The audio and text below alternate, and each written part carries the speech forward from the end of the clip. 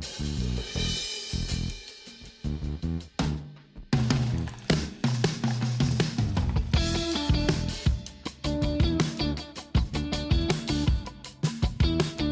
evening, good morning, good afternoon, wherever you are in the world. Welcome back to Social Confoes. I'm your host, Diego, together with my co-host, Jean-Luc. And today we have another guest after a long time. So we're ready to get into it. Jean-Luc, how was your week? And tell us a bit on what people can expect today. So interesting. Today's interesting. So for people outside of Suriname, today is a double holiday in Suriname. We celebrate two different groups. We celebrate the indigenous, the Amerindians who lived here, the first inhabitants of Suriname, and we also celebrate the Japanese, the migrant workers who came from Indonesia after the slavery was abolished. They came here as migrant workers, so we celebrate these two groups both today. But I was listening to your introduction, and for the past week I had to go through old episodes. Like old Confoes episodes, and to hear the growth from how you used to do that same intro to how you do it now, and the difference in cadence and also in energy level on how you present it, it's interesting. I think you should definitely check out some old Social Confoes episodes from like last year to get an idea of what I'm talking about. So I actually didn't realize today was, a holiday. So I'm just getting up and getting into the groove.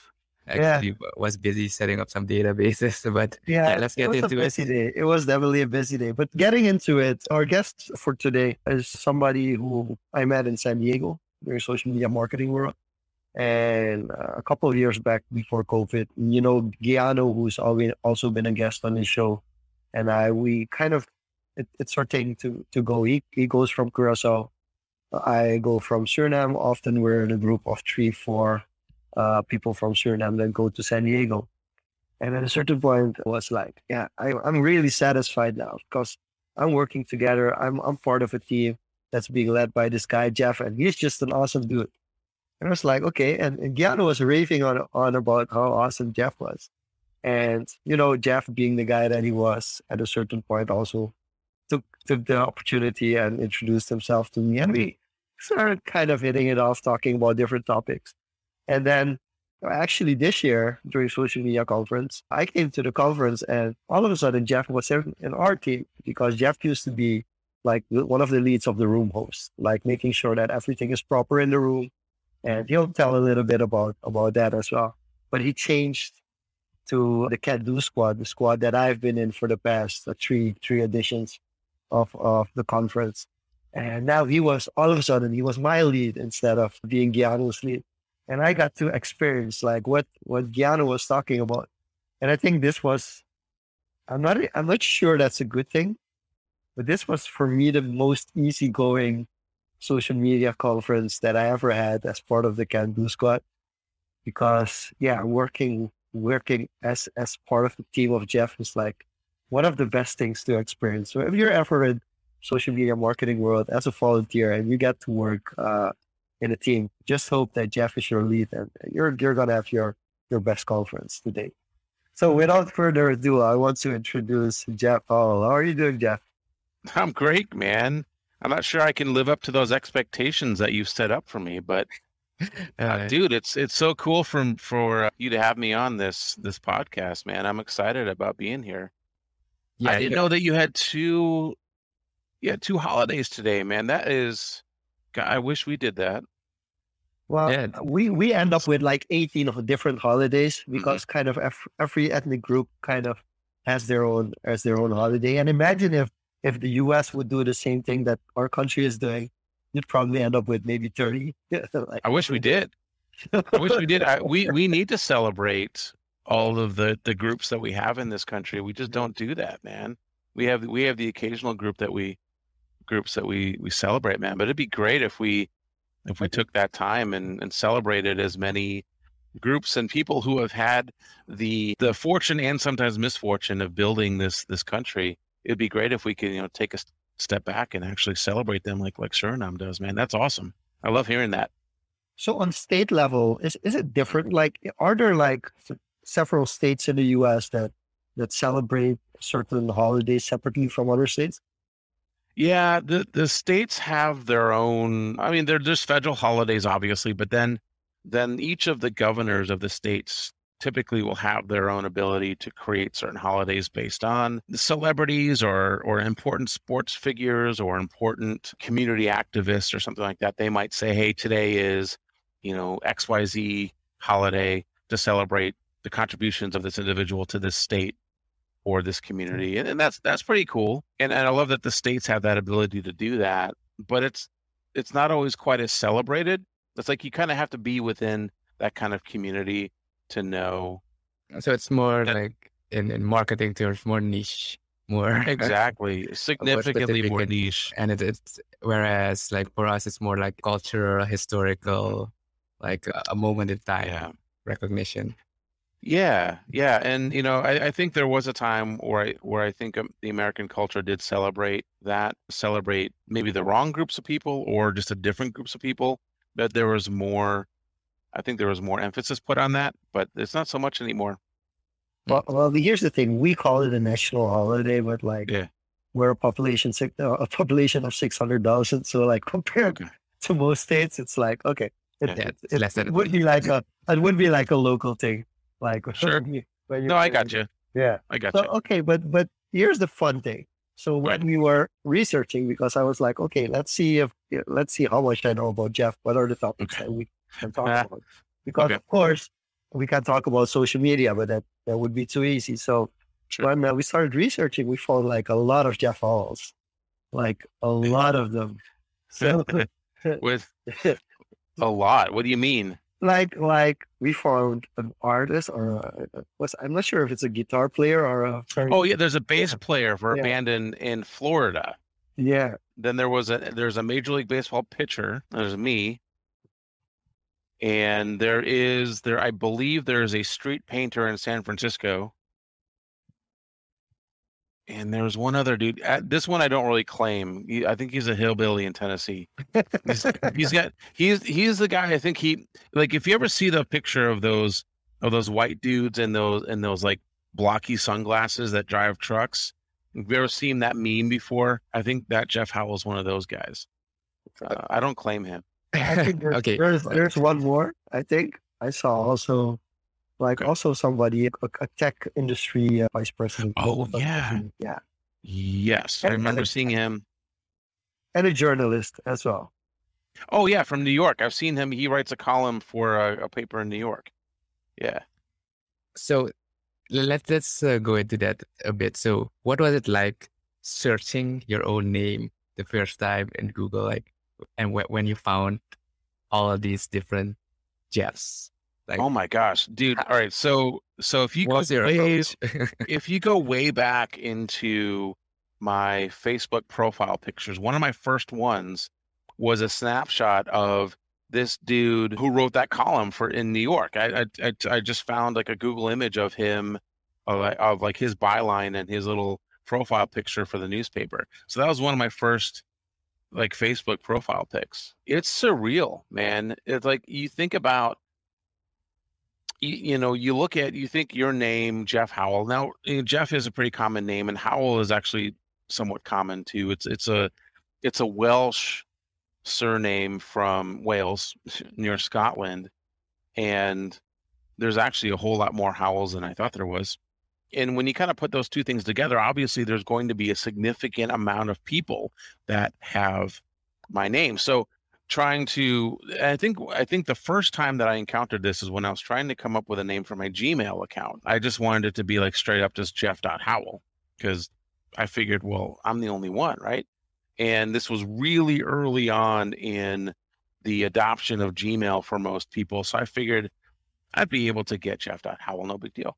And I found out that Jeff.Howell was taken, Jeff Howell was taken, Jeff_Howell was taken, J Howell was taken. Like there was all of these different combinations of what I wanted my email address to be because your email address is sort of like who you are. It's part of your identifier of what makes you, you. And when I couldn't get the one I wanted, I was like, man, that sucks. So, I stick with J Howell 76, which is, cool. But so then that sort of tracked me into thinking about, well, how many other Jeff Howells are there? So this was actually, early in Google's life too, where it'd been around for a few years. And so I started just searching Jeff Howell, and I started seeing all of these different people that had my name. And it's kind of surreal because you sort of wonder, like, what kind of experience does that person have? What's their life like? And if they were searching for their own name too, and I popped up, did they ever think about, like, well, what's this Jeff Howell like? What does he do? How does he interact? Like this one Jeff Howell from Michigan, man, he hates Chris Collinsworth. What's that about? So you sort of look at, you look at your name, you see your name, it's part of who you are. And then you realize that your name is attached to another individual, another person, another identity, another dude with a different face. And it's almost kind of surreal, but it makes you think about, it almost makes the world smaller, because you know that there are different people with the same name having different experiences in their life, having a different reality than you are. And it makes you wonder, like, what are they like? You share the same name. What other shared experiences or different experiences might you have? Have paths ever crossed, like that incidentally you bump into one of them, like in the online space? No, I haven't. Well, no, that's not true. There was a guy on Facebook that added me that had the same name. I don't really know much about him or where he was from. Oh, no, wait a minute. Now that you mention it, there was a kid in high school that had my name. All right, so whoa, okay. This is a story. So, all right, way back when a group of Howells moved from Wales or Scotland. A group of Howells. Yeah, I know, right? A group of Howells. They actually settled in Toronto, Canada. This was way back in the 1800s. They settled in Toronto, and then there were two groups that split off. One settled in Detroit, Michigan, where my parents were born and where I was born. And then there was a group of Howells that sort of settled in central New York. Now get this. When I was very young, we moved to Boston. I lived in Boston for a few years and I loved it. But then we settled in, guess where? Central New York. And I happened to go to Lansing School District, which also just happens to be where a bunch of these Howells settled. So like I show up and the first thing everybody asks me, am I related to Terry Howell? Am I related to Ben Howell? Am I related to Cindy Howell? Am I related to Ben Howell's brother, Jeff Howell? And so this other Jeff Howell I think he was 2 or 3 years below me in school. And so, yeah, man, I totally forgot about that. There was another Jeff Howell in my school, and it's a small school. I graduated with a class of 76 people. So like the entire 9 through 12 high school was only like 400 kids, and there were 2 Jeff Howells in it. Man, I totally forgot about that. That's insane. That's insane. Yeah, I had not exactly the similar experience, but I used to be like the only known Jean-Luc in Suriname, but there's actually now, I think one is more, for me, sometimes more famous because he's an artist, he's a poet, and he won one of the national poet competitions here. Cool. So that's he's an artist. And then there's another one, Jean-Luc Marenko, who's in the same industry as I am. And we kind of work in the same kind of field. And I worked together with one or two of his employers in the past. So occasionally, I would get sent an email that was supposed to send to him. This other guy. And the other way around as well. Then we would text each other and have fun. And the funniest experience we had is he used to work for a company that I also worked for. Mm-hmm. And at a certain point, the CEO of the company sent me a text like, you have to arrange this and this and this and this for sushi night. Okay. And I was like, you sure this is intended for me? And he replied of something like, of course you dummy, or not necessarily those words, but like, threw it off like, come on, just do your job. Go playing. But in a fun way. And then I don't remember if I just called her and say like, hey, listen, I'm really sure this was intended for the other Charlotte, but those instances happen. So that's funny. It's really fun in those cases because we really laugh about it because we actually have a good relationship. So we can text back and forth, say like, you won't believe what happened to me today, or like, I sent you this email because I feel like this doesn't belong in my inbox. Right. But I really want to jump to ask you guys both a question. What was your first email address? My first email. Oh, Logan1980 @yahoo.com. Wow. Logan88. Where did Logan1980 @yahoo.com. And all right, there's a story behind this one. All right. So I was really big, and I still am, into comic books. I'm one of those comic book nerds. I love the MCU and I love Marvel comics. And one of my favorite characters growing up was Wolverine. And Wolverine's, real name is Logan. Well, at the time before they found out what his real name was, it was Logan. And then I was dating a girl at the time who was born in 1980. So Logan 1976 was taken. So I did Logan 1980 at Yahoo, which I haven't logged into that email address. You still own it, though. I haven't logged into it in probably 12 years. Oh, then you might have to recover it. I might have to. You might have to recover it. Diego, do you remember what your... Yeah, I think it was Hotmail. I'm not exactly sure what the order was, but it had something with Blitz in it and my first name. So it was either Diego Blitz or Blitz Diego. And that was before I moved to Mail. It was short-lived, I think 2 or 3 years around high school. And I swapped to Gmail as Gmail was coming out. And we had, IT classes. And then Wait, you were in high school when Gmail? Oh my gosh. Yeah, there's an age difference. There's like there's different age gaps. Yeah, see that. Yeah, that's why we went in that direction, Jeff. To get my bad. No, you're good, dude. It was around high school, and no, I don't have X. Like Hotmail swapped. I did use it for a brief period, and then Hotmail swapped over to Outlook. Yeah, with Outlook. So I migrated it to Outlook, claimed the normal, my first last name there. And then I think I just deactivated or deleted the other account. I don't use something anymore. I like delete it now. I don't like having traces of my stuff online or stuff I don't use. I get you. I'm squatting on Jeff.Howell at Outlook. I got that one as soon as they were transitioning from Hotmail to Outlook, and I have Jeff.Howell, and I'm not getting rid of it. What about you, Jean-Luc? What was your first time? I'm now thinking if when they switched to Outlook, if I did claim or not. But I started with Sark Rally Freak _Rally. Oh my God. So you have to understand, like, I know Sark, the initials are SARK, which is the Surinamese Auto Rally Club. Yeah. So like, okay. Like Scar is like Auto Rally. And at the time I was like 14, I think, 13, 14. Oh, so of course you were in the cars and stuff. Yeah, why not? So right. I got it, I think it was around 98, somewhere around 98, I think. I actually got my Yahoo early 2000s. So the interesting thing is most people in the 90s got Yahoo. Yahoo was big. Yahoo was it. Yeah, Yahoo was it. But of course, the cool kids, like the children, the high school children, they went for Hotmail because Hotmail, that was good. I even had I think I had a Jean-Luc at hotshot.com even, I think, as well.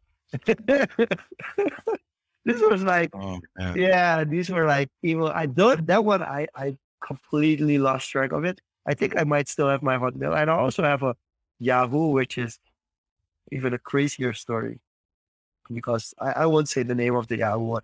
I don't That's okay. It's appropriate. You're good. We're good. Very good. So the reason why I ask is because you kind of, you transitions, you've had the experience of working in offline spaces as well. Yeah. As in the media and as graphic designer. And then you've seen the rise of like how social media, back now we're talking about Web 3.0, or Web 3, but then we were talking about Web 2. Yeah. Basically. So just for people like Diego who've never had that experience of, well, he might have like the very early ages of Listen, what the office yeah, world was like. What was that like for you? I'll tell you some stuff that'll blow your mind, Diego. Like, so, all right, in the printing industry. So my career started in print. Okay. I went to school for what's was called offset lithography. All right. Oh, so you get it. All right. So I'm going to blow your mind here so you'll understand. So when I was in high school, I went to a tech college. It was kind of like where your junior year and your senior year, so 11th and 12th grade in America, in some places, you could go to a trade school and learn a trade. And so what I did is I went for printing, offset lithography. And so I learned how to do, negative strip and negative shooting and stripping and plate making and all that stuff, like manual stuff, Diego. Listen. So I used to have to take like a layout, and sometimes I'd have to do it manually with like a mechanical layout and go to a camera. And so Jean-Luc, this camera would be like, it would be huge. It would be like, it would take up a room, and it would have like this platform on the very bottom where you'd put the original piece that you needed to take a picture of, right? And then there would be like these big, what thing called bellows, right? This accordion thing that would go up and down. And then on the very top of it, there would be, you put your piece of film and it would vacuum suck it down to the tray. And then you would expose the film with a bright light that's on this camera. Then you'd process the piece of film like you would a photograph, right? And it would be a negative. So it would be black and then clear after you processed it. And then you'd have to do something called stripping. And then you'd have to take like this piece of orange film, this kind of orange plasticky thing called Rubylith, and you would have to tape it in position of where this thing was supposed to be on the page when it was being printed. So then you would take the what they called flat or a strip negative. Then you'd have to take it to a plate maker. Now the plate maker was a high UV source light, and you'd have to take this aluminum plate that would have emulsion on it. And the emulsion was like, now I don't know if you remember like the back of like film, like camera film, where it's kind of like that orangey tan thing. That's called emulsion. It's the same thing, but sometimes it'd be green, sometimes it'd be brown based on the type of plate that you were using. And so you'd have to take this negative and put it into a plate maker, and then you have to burn the image of the negative into the plate. And then you'd have to manually like wash away the like chemically treat the plate so it would wash away the emulsion. Oh, dude, like for real, Jean-Luc, I get it. That's a lot, man. And then either you could put it through a machine, or when I was in school, I actually learned how to do it manually. I'd have to take like this soft bristle brush and treat it with this chemical, and then take it under some water, wash it again, and then I'd have to put the chemically treated again, so that when you took it to the press, the spaces that had the burned in image from the negative would accept the ink, so then it would transfer it to a rubber blanket, and then that would transfer it to the paper, and then whatever didn't have an image on it would take on what they call the water or the plate wash. And so you have to do all that manually, right? So like right now, you could go to a computer, you print off a bunch of copies of whatever you want to print, right? Black and white, whatever. Yeah, right. So now but way back in whatever time it was, so you'd have to take the mechanical thing, the mechanical you built by hand, or a printed off copy from like, what was it called? I don't remember the name of the program. It was pre-InDesign. PageMaker, that's what it was. And then you print off one copy of it. You take it to the camera. You shoot the negative. You strip the negative. You make the plate. Then you take the plate. You put it on the press, and then you'd have to like ink up the plate. And then you have to find this balance between the water and the ink to make sure that it's not too much, right? And so then you take once you inked up the plate properly, then you take it to.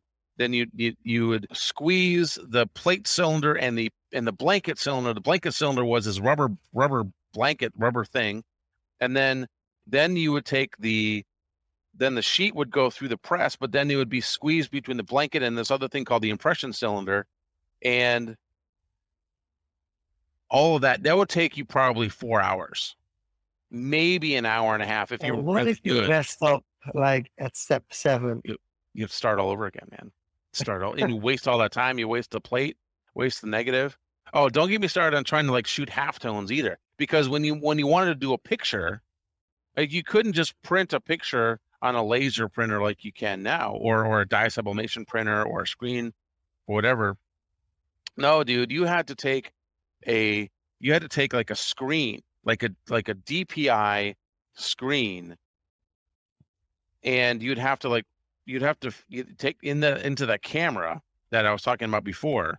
You'd have to break up like a continuous tone photograph, right? Which is what all pictures are, continuous tone, and then break it up into the little tiny dots, because a press can't handle a continuous tone, or else it looks like a Xerox copy of a picture, right? So you have to break it up into little tones. So like the larger the dot, that's where the shadows are, and the smaller the dot, that's where the highlights are. But you had to do that manually back then. You couldn't just send it to a negative printer, which, I mean, you can do that now. You can actually go direct to plate now, but you'd have to actually like print out, take the photograph, to go to the camera. You'd have to mess around with the screen to make sure it was the right angle. Dude. And there's so much more. It was like caveman days, man. But I learned how to do all that. Yeah. I still remember it. And also because you remember it, you know, kind of the process that has now been kind of digitalized. So when something goes wrong, you know which part of the process it went wrong because you know all the different processes. I mean, I've had this discussion with my dad, who was like in the 80s, was into computers, and like he knows MS-DOS. Like I've seen MS-DOS. I know the commands that I have to do to play games, but aside from that, like it's completely foreign for me. But it's interesting. It is interesting. And I think that translates well to understanding how far we've come, obviously. I mean, it's just the amount of information and the ability that we've gotten from, doing all of this manual work to produce a page, to being able to do a lot of it digitally. There's a lost art there. We've lost that craftsmanship of producing something, right? So now the production is, your Facebook post or your content or your blog post or your video or your TikTok or whatever. And all of that stuff's great because it does take some energy and some knowledge to produce something like that. But sometimes when you think about how the foundation of where this stuff came from, it actually makes me appreciate, sometimes it makes you appreciate where we are even more. The art form. So I have that with presentations. Like a lot of people, even in my team, they look like, for them, it's insane how fast I can put a PowerPoint, like a PowerPoint presentation of 2 hours. Right. I put it together like in, they will say 10 minutes, but it's closer to 20 to half an hour. Sure. And basically the process of thinking what slides, what's the setup of the presentation, that starts like 3 weeks in advance. So 3 weeks in advance, I'm making notes in Evernote and thinking like, okay, I want to first start off with this topic. Okay, these 3 subtopics, I've already covered this like 10 times. So these slides, I can just get them from that presentation or I have them there in my computer. Mm-hmm. So when I finally have to put the whole presentation together, it's basically just copy paste or taking stuff from what I've done in the past. But when I first started, like at university, my very first presentation that I had to give was on an overhead projector, which meant that I had to print out the slides first at the copy shop before I could actually present. So so if you make a mistake and you forget something or leave something out of the slide, it's not like, oh, I can just go in my PowerPoint and just correct it. You would have to reprint the whole slide and you would have to go to the copy shop. There would be a line because there's like thousands of students. So you wouldn't be the only one. And then you finally get your slides and then you have to run back to the building where you have to present. So basically you had to be way more prepared than you have to be now. We had to be more precise. It's preparation for sure. But I think sometimes your employees forget all of the mental preparation that you do ahead of time. Like you said, about 3 weeks ahead, you're thinking about, okay, I got to do this presentation in a couple of weeks. What am I going to do? And yeah, so your execution doesn't take that long, but your precision and your preparation and all of that takes so much more time than that. So, question on preparation, like you've been into production, print production, and when you transition to digital, more creative stuff, how was the transition for you, as in going from the production side to the more creative side in this media transition that you've Sure. And actually it was actually quite easy for me, because I was able to translate a lot of the work I was doing in or like what they call pre-press, right? All of the stuff that happens before you take something to a press, and translate that into sort of what they call electronic pre-press. So that's when you use something like Quark or PageMaker or a page layout program. And I was learning that on the job that I was at. And what I found is that as I was working with these customer files, whether they be magazines or periodicals, or, I used to work on things like Crane's Business News or a bunch of different magazines. I was able to see like how meticulous the designer was in being true to the brand that they were working with, right? So I was seeing how Crane's was consistent through all their pages. They had their iconography a certain way. They had their page layout a certain way. They had the column width a certain size, and the dimensions between the columns was all the same.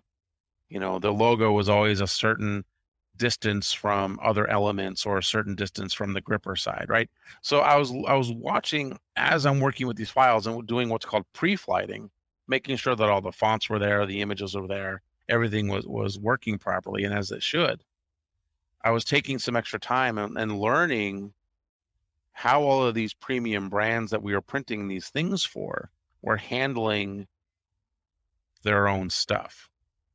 And it was pretty obvious when you would get a file where they just didn't give a crap, right? It was obvious. Like they're just like, whatever, we're just going to print this thing because we're going to print this thing. And so when I was done working at that print factory and started working for a Kinko's of all things. Now, you're familiar with Kinko's? It was like it's FedEx office now, kind of like, a copy shop, UPS store kind of stuff. And when I was also working with the school newspaper on the college I was going to, I took a lot of those lessons that I learned, those things I saw working on those customer files, and applying them to the stuff I was doing. And if I wanted to have a professional looking whatever I was working on, I needed to be very careful about how that branding or the font choices, the image choices, and how the thing was laid out. I had to be really careful because I wanted to produce something that looked professional and looked like that I was being very careful with whatever brand I was working on, whether it be my own or somebody else's. And so the transition from just like a tactile physical production piece to digital was pretty easy because I already had that meticulous care of branding from early on, and that understanding of how are you portrayed, not just in production or on a printed piece of paper, but it also made sense to me digitally too. How is your brand portrayed online through a website, or, back then it was just like a web page, or when Facebook became a thing, how your brand was utilizing the space that Facebook provided you, all that kind of stuff. So the transition to digital really wasn't that difficult, because what was important to me when I was doing digital and social was, how is the audience viewing whatever branding or whatever iconography or whatever message the brand wanted to portray? This is really interesting. The reason why I find this interesting is because a lot of people that go into the online space now or on social media, often it's their first job. Sure. So they don't have that, like, knowing like how brands work. And that's where it becomes difficult, because then they want to work for a brand, like a big brand, and they come up with something really creative, but completely against brand guidelines. Exactly. They just don't understand where the disconnect is. But we have our first question from one of the viewers. And Gregory wants to know, like, is there a reason behind the format?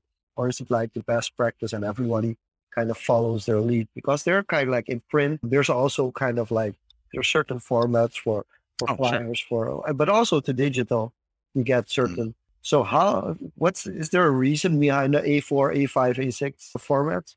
I hope, Gregory, that's what you mean, by the way. Well, when it came to printing, I think the formatting just came to whatever the standard, like a paper company came up with. So from what I remember from school, the different sizes of sheets came out of a certain flat size, right? So it was like however many sheets you could get out of a certain size source piece of paper. So I think the source was like 36 by 40. Is that a A1? No, it was like a very large sheet of paper, and so you would take a ream of that, 500 sheets of this very large piece of paper, and you'd have to cut it in a way to get the maximum amount of sheets of A4 paper that you wanted. In America, it's 8.5 by 11, 11 by 17, right? And then a legal size, 8.5 by 14.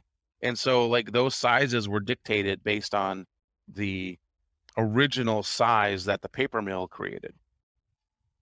But as far as the formatting, I think that Gregory might be getting into is like the digital form, or the formatting of the particular. Why does a flyer have to have certain column, certain guidelines, certain grids, right? It's almost like photography, where the rule of thirds, where you take your picture and you have to put in you have to do your composition within a certain. You break the frame up into 3 sections, and you have to compose your picture in a certain way for it to be, And I think that's what George is referring to. A lot of the formats really just came from how it was produced, right? So, like, there was something called a gripper. So, like on a press, there would be like this metal arm that had little grippers on it, and it was an eighth of an inch away from the edge of the sheet, and so you couldn't have any content that close to the edge of the sheet, because the little gripper had to pull it up, had to be able to grab the sheet to send it through the press, right? And if you had content in that area, it wouldn't be printed on.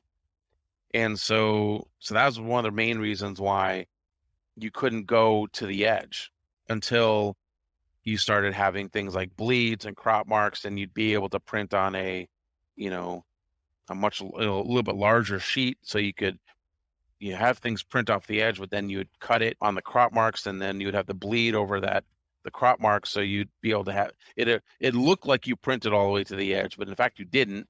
You just were you were printing on a larger sheet of paper, but then you were cutting it down to 8.5 by 11 or 11 by 17 or whatever. So that, when people started doing that, then it was sort of like the formatting went out the window. You could produce and create however you wanted to, but somewhere along the way, whether it be because of premium brands or however it happened, you would have your director of marketing or your VP of marketing or whatever, and they would interact with the creative manager, and they would come up with these brand standards, right?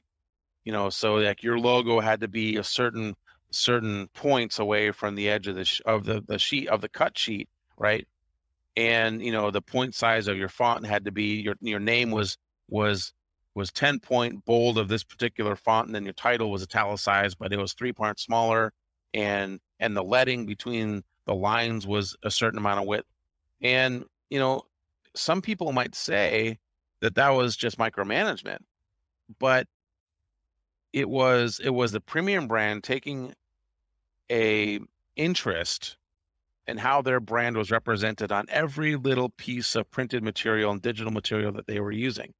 And if you look at a lot of brand guidelines now and they incorporate digital, they do the same thing, right? They'll take the size, the pixel width and the pixel height of a Facebook cover photo, and they will dictate that their logo has to be, a certain pixel width from the edge here or here. And then, to accommodate the Facebook mobile app versus the desktop app. And so you got to make sure that everything fits within that particular way, because we care about our brand and we need to have the formatting and the guidelines set up a certain way. But these are also the brands that everybody knows. Yeah. Because they keep to these guidelines. Right. That makes them strong, I guess. Right. Yeah. Pepsi, Coke. I mean, Disney's notorious for that. Yeah. So I see it in clients that we have. Like we know like the big multinational clients that we have, when we do campaigns for them, we get like a PDF of 30, 40 pages with like everything. Right. Like even if 20 of those 30 pages are like basic stuff that you're like, okay, there's still 10 pages that are like, okay, but you have to oblige by these rules. Whereas other companies are like, oh yeah, okay, so you do our social, right? You make our post. Could you make that document for us? And we're like, wait a minute, that document it's not the same as just it isn't the same thing at all. How you do things on digital is way different than you do like in a physical property. But in the digital space, in e-commerce, for instance, when we're creating the e-commerce portals, we get brands brand guidelines all the time, and we have to fit to them. There are some brands that will take particular theme that we have, and they will be okay with us kind of adjusting it so the colors are the same, and we'll pop their logo in there, and we'll adjust a few things where it may not be 100% to their branding standards, but they also don't want to pay for a fully customized theme. Some brands are okay with making concessions. Okay. But then we have some of our distributors that their clients are just like, hey, it needs to be this way. And we are very particular about our brand standards, our guidelines, the theme that you create. We don't care how much it costs. This is how it has to be. And that's just the nature of how it is. And we have to take all of that into account when we're doing our portal development to say, okay, well, what is the platform that we're developing on capable of? Can we meet these? Do we have to ask them to make concessions? All that kind of stuff. And we don't typically run into that issue that much, but on occasion we do. Especially if somebody's looking for like an animated banner.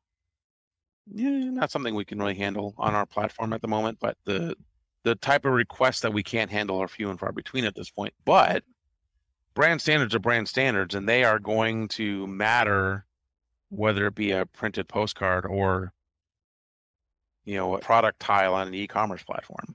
So on the topic of brand standards in relation to e-commerce or just companies in general, sure, have you encountered, or how do you view external branding versus internal branding? So usually companies focus a lot on, external branding. And you're talking about portals, if you're talking about big companies with a lot of employees. Yeah.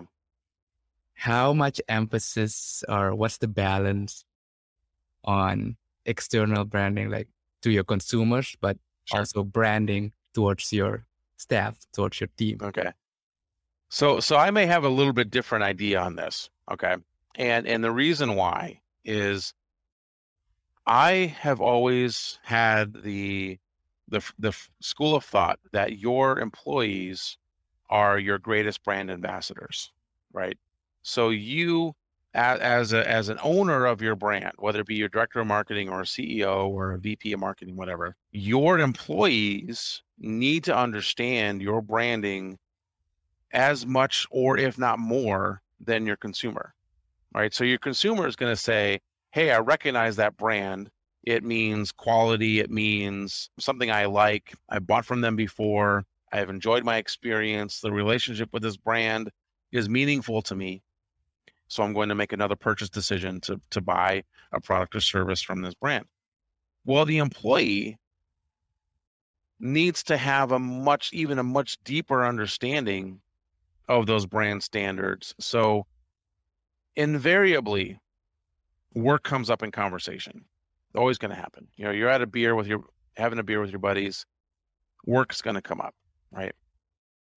Hey, what did you do today? Hey, what did you work on today? Hey, what's your company working on at the moment?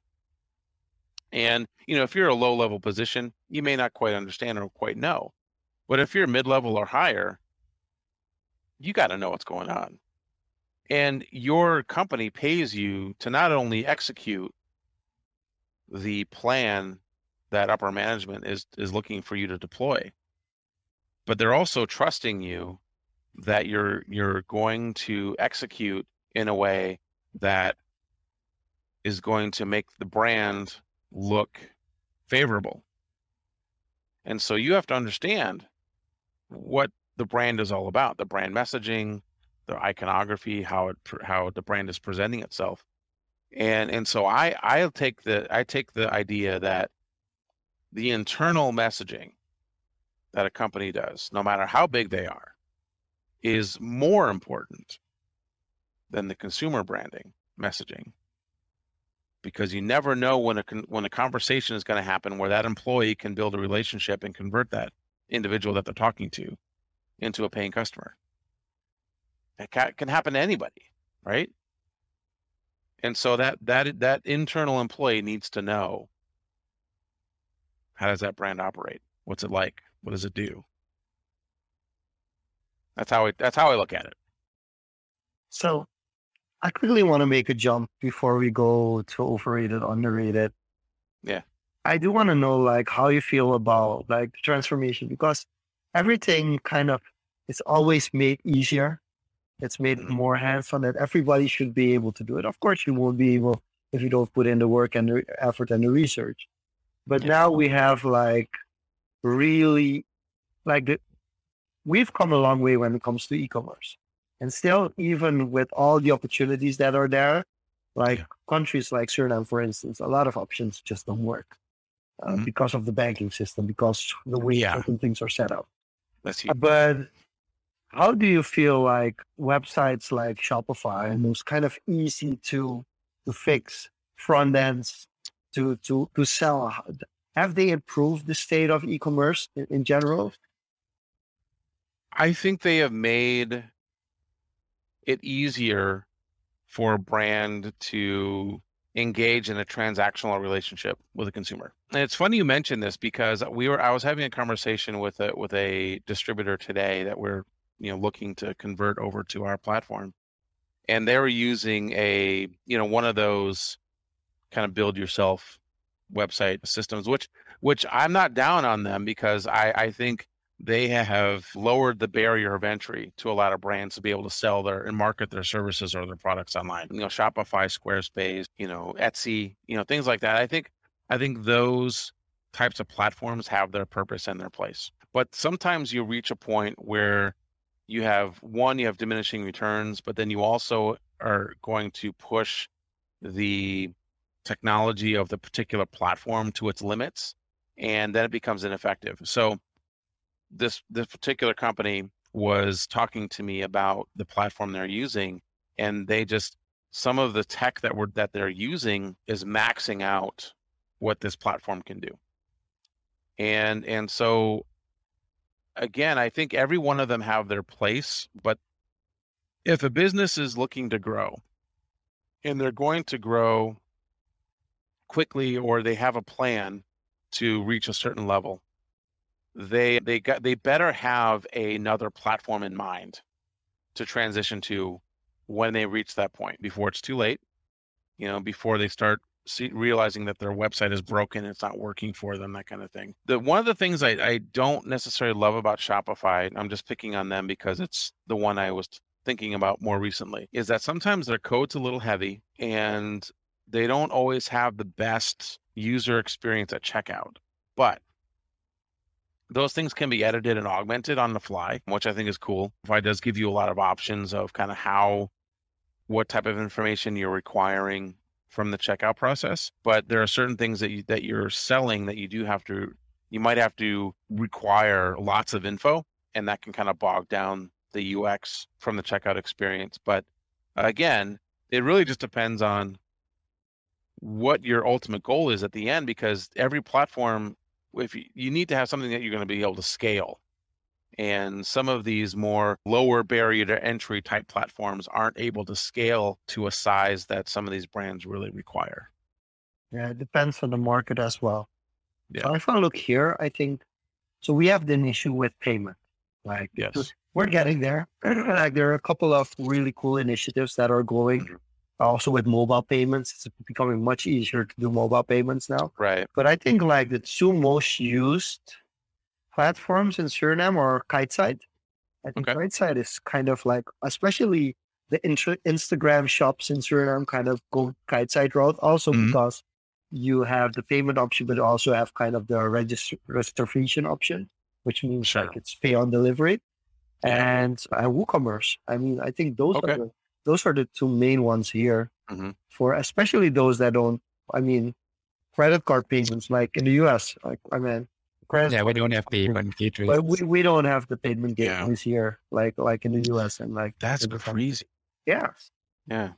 Like there is literally no e-commerce site unless, well, that's not true. Amazon or Shopify or WooCommerce or Kiteside or Squarespace, none of those will do payment on delivery.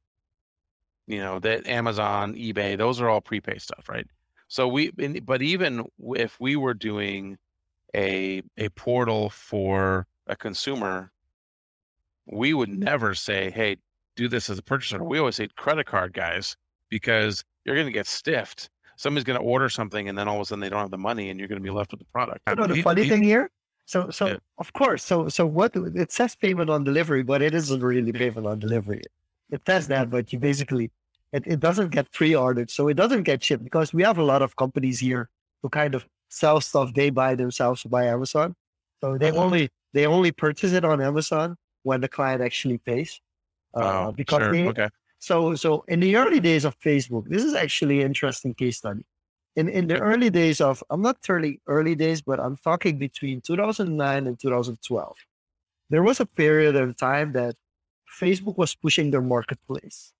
Right. And people were just not accepting it. They were like, guys, seriously, this is a platform where people play games. So we're not going to purchase anything. We don't trust Facebook. And then Facebook went all rogue. And they were like, you're not allowed to put, at the time, the cover photo was like kind of new. So it was like, you're not allowed to put your phone number on your cover photo. No text or very limited text. Yeah. No email address, no contact info on your, and there were companies in Suriname that were like, nah, it's not like they're going to check us. So they just went against all the rules and they just started selling on Facebook and selling in private messages until Facebook realized, like, this isn't really working. We can't control this. There is no kind of manual way to control this issue.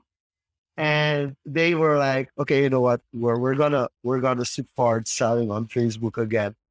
And then the whole 20% text thing came. Like, if you're not allowed to have more than 20% text on your Facebook post, because then you can't advertise it. And they kind of restricted the ban, saying like, okay, now you're allowed to put 20% text, but when you advertise, we're just gonna bump your advertisement a little bit down. And now basically, all of a sudden, we're like, okay, we're accepting flyers on Facebook now. It's kind of this weird situation where it almost felt in the beginning like Facebook got so upset that people were like, we're not going to use Facebook for selling, that they kind of went against every option to sell, and they realized like, wait, but people are going to sell anyways. And that's what happened. That's what happened with us. Like pages that just started, it's kind of like, we never had drop shipping, like as a real service in Suriname, but it was kind of a different style of drop shipping. So for instance, we have some people here using Patreon and OnlyFans and those kind of things. Okay. But we also have our own version of it, which is basically just creating content and people just send you micropayments through mobile. So, sure. Yeah. Okay. So it's interesting to see how like the big tech companies and the big platforms kind of create ways, but then they're not suited for all the countries in the world. So some countries can benefit from them, and they kind of create their own version of it. Well, I mean, everybody's going to adapt. Like Yeah. if they see that there is a need for something, they're either going to find something that works, or take an application that's already there and find a way for it to work with the situation that they have. I mean, yeah, payment gateways, man, those things are a mess. International commerce, dude. That's still something I'm trying to even learn right now, and I've been in the e-commerce business for a long time. We have a client in New Zealand that, man, it's difficult. different. It's really. Tough. But would you recommend them to still kind of work together with Amazon because they have kind of the infrastructure, the worldwide infrastructure? Data. How worldwide Well, are they? I don't necessarily, we don't use them for commerce. We use their AWS, Amazon Web Services, for a lot of their. We do a ton of our integration through AWS. Almost all of it is actually. The thing with Amazon, and listen, Jeff Bezos set the standard for how easy it is to order something, right? You just have that swipe now. If you have your payment card and your address, shipping address in your profile, you don't even have to go to a checkout screen. You just swipe to checkout, right? That's cool. That's good user experience, right? It also makes it easy to buy stuff, which is what he wants. Yeah, right? Sometimes buy stuff you don't need necessarily. Yeah, buy stuff you don't need, but that's slick, right? That's kind of where I think that's a standard. I think that's where everybody needs to try and attain, if possible, to try and just make it lower as many barriers to enable that transaction as possible. That's kind of my thing, within reason. Like, you still have to capture certain information so you can follow up with them. But that's why we don't ever do a true guest checkout user experience. We mandate that a user puts in at least an email and a phone numbers, and a name. Interesting. Yeah. Quickly to follow up on that. Sure. Is there always an opt-in option for email, for promotional mails when you create the registration for the user? So that's really up to the distributor and to the buyer, or the buyer company. We have a module that we can plug in to allow for that, and it's just a matter of sign up here for whatever. It's an industry standard, and is the industry standard that, because in some cases you go to a website and the box is already like think it's like already saying right, and you have to remove it, and then in other cases it's just empty, and if you don't, in this case, because it is an e-commerce transaction, we do the platform automatically sends out certain email addresses based on their transaction. Obviously, there's a thank you for your order email, and more often than not, there is a shipping acknowledgement email that also gets sent out. But there isn't an automatic. The user's email address is not automatically put into a marketing system, right? You can ask the user to opt in at a certain point in the checkout if you want to. Is that due to regulations and private rules and laws? Is it? Yeah, and I think in America we have certain laws in place that a domain can be placed on a blacklist for spam if a user receives a marketing email that they never opted in for, and they could say, I never opted in for this, and that email or domain can be, or that domain can be, or email just can be blacklisted. It's a CAN spam act. It's CAN spam. Yeah. And so so you have to, it's the same with text messaging too. You actually have to physically say, yes, I want those marketing emails. And they can't be already filled in. They have to be open. You can make them required that they have to choose yes or no. Yeah. But they have to be open. They can't be Yeah. filled into yes. Yeah. And they actually have to physically say, yes, I want these marketing emails. And is a double opt-in also necessary, or that depends? It depends. Political emails have to be double, but most like e-commerce, if you're going to incorporate a marketing solution like HubSpot or Marketo or Agorapulse, you have to. It's just one level. Okay. So Diego and Jeff, do we still have time left for some over-unders? Because we already passed. That's fine, man. I got time. Okay. I got time. Okay. I'm good.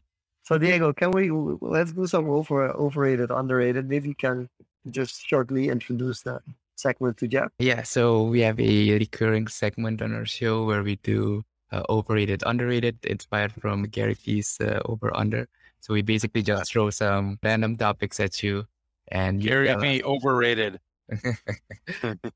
you tell us if you think it's overrated or Okay. underrated, and you can give a brief explanation why or why not, depending on how controversial you think it is. Etsy, overrated or underrated? Oh, dude. I think it's underrated. Underrated for it allows makers to really showcase their work, and I don't think it gets enough love for that part.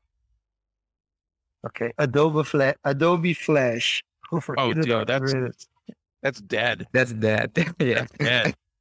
I mean, no, I hated Adobe Flash. That's the most. It was overrated then. It's overrated now, and I think most browsers don't even use it. They can't use it. It's officially dead, but I just had to ask the question. No, I hated Flash. Hated it. Sucked. Okay, gradients in design, overrated or underrated? Those are overrated. They don't produce well on laser. I mean, you want a gradient in a printed material? Like, go back to 1995, bro. No gradients, no way. Don't use them. Digital is one thing. Printed, no. Okay. Referral systems in e-commerce, overrated or underrated? Referral systems, overrated but underused. Care to elaborate on that? That's a smart way to. Yeah. Definitely. Overrated. I think they're more work than they're worth, but they do have their place. But I think they're underused. They're not used as much as they could be for sales funnels. Okay, I got one more here. Yeah. Offset printing is not dead. It's alive and well. It is underrated.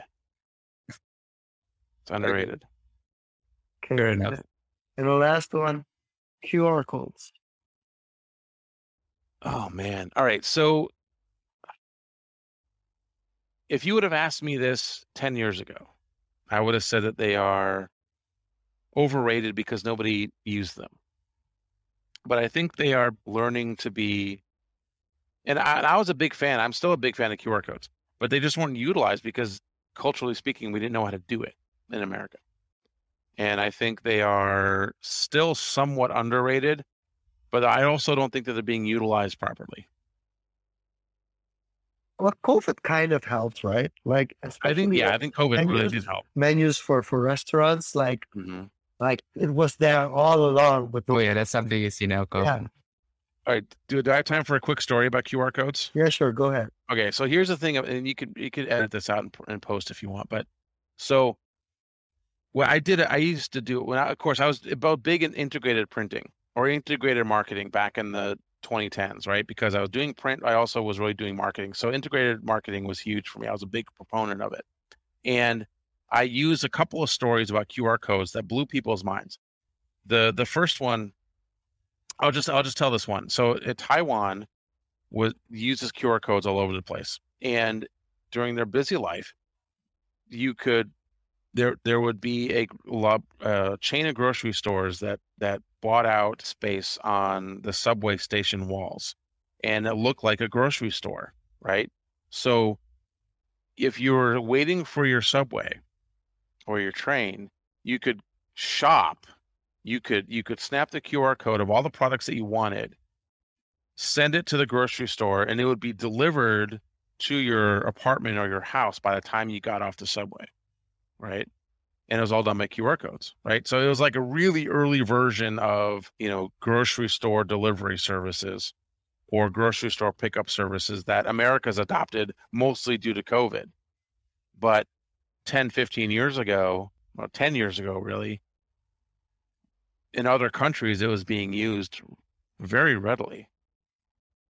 I'm thinking of And when I say print is not dead, so I'm going back to this one too. Okay. So there was a music festival in Britain in 2011 that was using capacitive touch inks, right? So they would have these music posters with this capacitive touch ink that if you touched a certain part of the poster, it would play like a 10-second snippet of a song that was going to be played at this music festival. Dude, come on, man. That's it. Like, and it never really caught on, which is unfortunate. Interesting. Really cool. Interesting applications. Yeah. Okay. That was great. We have one more question. Okay. And before we close it off, can somebody please explain to me why mega brands still spend so much on marketing when they already have so much market share? I already know what Coke is. Do I need more ads? Dude, they have the money to spend. Why not? I mean, think about like what would happen if Coke all of a sudden took their marketing money and did something else with it, right? Now, they did some really poor marketing decisions back in the day with Coke Classic and all the other missteps. Pepsi did the same thing with like Pepsi Clear. But I mean, imagine if they stopped spending all that money on ads. I think there is enough evidence that their market share would go down. And that's why they do it, because the margin of who's number one in the soft drink industry is so slim that, and they care so much about their brand position that they're going to spend as much money as they possibly can. Because they want to stay number one. They want to stay number two. They want to be there. I feel also there are two things to take into additional things to take in consideration. It's a good question, George. One is awareness. Like really, I mean, if and that's something we experience in social media all day. If you're like at the forefront, if you post every day, the algorithm will take your post and you will be visible. Like people, Sure. I feel like people underestimate. Like if you would post daily on any platform, if you would post daily on Facebook, if you would post daily on TikTok, if you would post daily on YouTube or LinkedIn, whatever platform you would pick out, if you would post daily, you would see a significant growth over a year time. 100%. And if you would continue, I mean, it kind of multiplies with it really quickly. And if you look at all the successful creators, it's what they've done. They've never stopped. So that's one thing that you have to take into consideration, that if you stop, another brand is just going to take your spot. And people are going to start buying that brand because they see that brand. When they have to make the decision, they go for that one. Secondly, like you said, they have the budget. So because they're that big, other companies cannot compete with them, because they spend so much money that you can't get the same exposure. Just you just got to hope for whatever's left over. I mean, there are plenty of brands that you could look at that have just they had all the money, they spent all the money, and now all of a sudden it's like their market share is diminished because they either stopped spending as much money or they transitioned to something else. Or they bought their own things like Yahoo did. Exactly. Yeah. That's for sure. Basically. Right. But this was very insightful on especially the parallels on print and digital. And I think more companies should focus on, getting those guidelines, getting that consistency across platforms, be it physical, digital, or hybrid. To do that, something that needs more, I guess, emphasis or awareness. I guess it's education, and especially the point on, educating or having your internal team or employees embody that should be, more relevant. But that being said, one of the Jeff Howells, appreciate you coming on to Social Confoes to share, your experience, the transition, and the fun story on the different Jeff Howells, which is quite interesting. Brings up some topics on identity, which we might have to cover in a future episode. Sure. Jean-Luc, any closing remarks, thoughts, and then you can close us off. Yeah, I just want to say it was very insightful. People have said that as well. Also commenting on the internal client employee stuff. Yeah, it was really a pleasure. I feel it went a little bit too quick, but I guess we have to figure a way to do this more often and connect a little bit more often as well. Sure, man. I'm game. Thanks. We really appreciate you being here. This episode is live on Facebook and YouTube, and Twitch and Twitter as well. So people can review there. The audio episode will be edited by Diego and will be available, I think, somewhere next month to play it safe. I'm behind on schedule. Okay, on Confoes.com. The audio version will also be uploaded, of course. And thanks again, Jeff. We will be back here next week, same place, same time. Thank you for watching. Bye-bye.